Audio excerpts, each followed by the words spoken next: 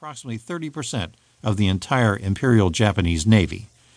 The sleek predatory craft made in the shipyards of Virginia, Wisconsin, or Washington State devastated the naval and freighter assets of the Empire of the Rising Sun out of all proportion to their numbers at a cost of 42 submarines on eternal patrol.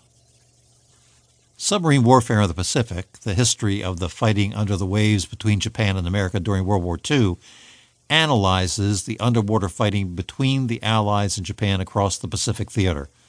Along with pictures of important people, places, and events, you'll learn about submarine warfare like never before, in no time at all. Chapter 1. Submarine Warfare in World War II. On the morning of December 7th, 1941, calm and beautiful weather lay over the land and sea surrounding Pearl Harbor on the island of Oahu. A delicate mist, touched with the color by dawn, floated above the smooth blue surface of the sea, while the hills of the island glowed green with foliage. Japanese bombs soon shattered the peace of this pleasant Sunday morning, plunging the United States headlong into World War II and bringing the U.S. Navy, USN, and the Marine Corps into action across the far-flung Pacific theater in a bitterly fought and dramatic campaign. The first shot of this engagement did not involve aircraft, however. Somewhat earlier, at around 4 a.m., a somewhat ungainly USN minesweeper, the USS Condor, spotted a pale streak of foam crossing the dim pre-dawn waters outside the harbor. Interpreting this correctly as the track of a submarine periscope, the Condor's commander radioed the sighting along with the speed and direction to the destroyer USS Ward, Lieutenant William Outerbridge commanding. While the Condor retired into the harbor, the Ward moved to investigate. Outerbridge did not know that 5 Imperial Japanese Navy, IJN, Type A midget submarines prowled the waters nearby, and one spotted by the Condor's surface due to mechanical troubles. Yamamoto did not want the midget submarines on the mission because they might be seen prior to the air attack, precisely what actually happened. However, other men badgered him into accepting the small undersea vessel's presence.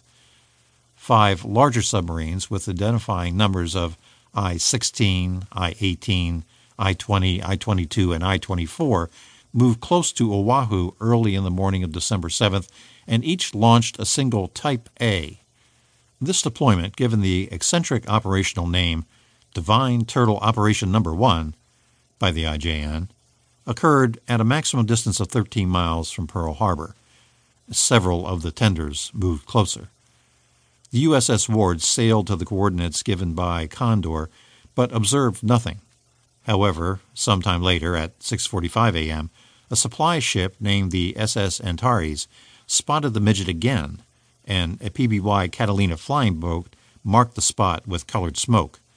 The Ward swooped in, and to their astonishment, Outerbridge and his crew saw a weird and unexpected craft amid the waves. What he saw was a stubby black submarine partly surfaced. It was smaller than any U.S. submarine the Ward's crew had ever seen. Lieutenant Outerbridge was puzzled by this strange craft, but his orders were clear: depth charge and sink any submarines found in the defensive sea area. Some unknown mechanical fault clearly forced the midget sub's crew to surface, rendering it vulnerable to direct fire. The American gunners aimed true, and a 4-inch shell punched through the submarine's thin skin at the base of the conning tower. The submarine, probably I-18, sank immediately. Outerbridge, unable to tell if the midget sank or crash dived to escape, ordered depth charges dropped. Divers located the sub in 2002, resting upright in the bottom muck, the skeletal remains of both crewmen, Furuno Shigema and Yokoyama Shigenori, inside. The lieutenants sent a report to Pearl Harbor headquarters at 6:51 a.m., though the HQ staff failed to raise the alarm.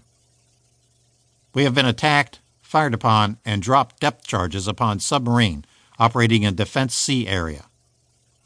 The rest of the midget submarines suffered similar fates.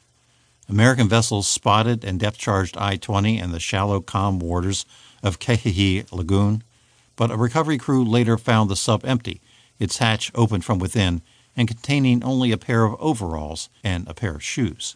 The Americans found no trace of its crew, Hiryo Akira and Katayama Yoshio. The crew of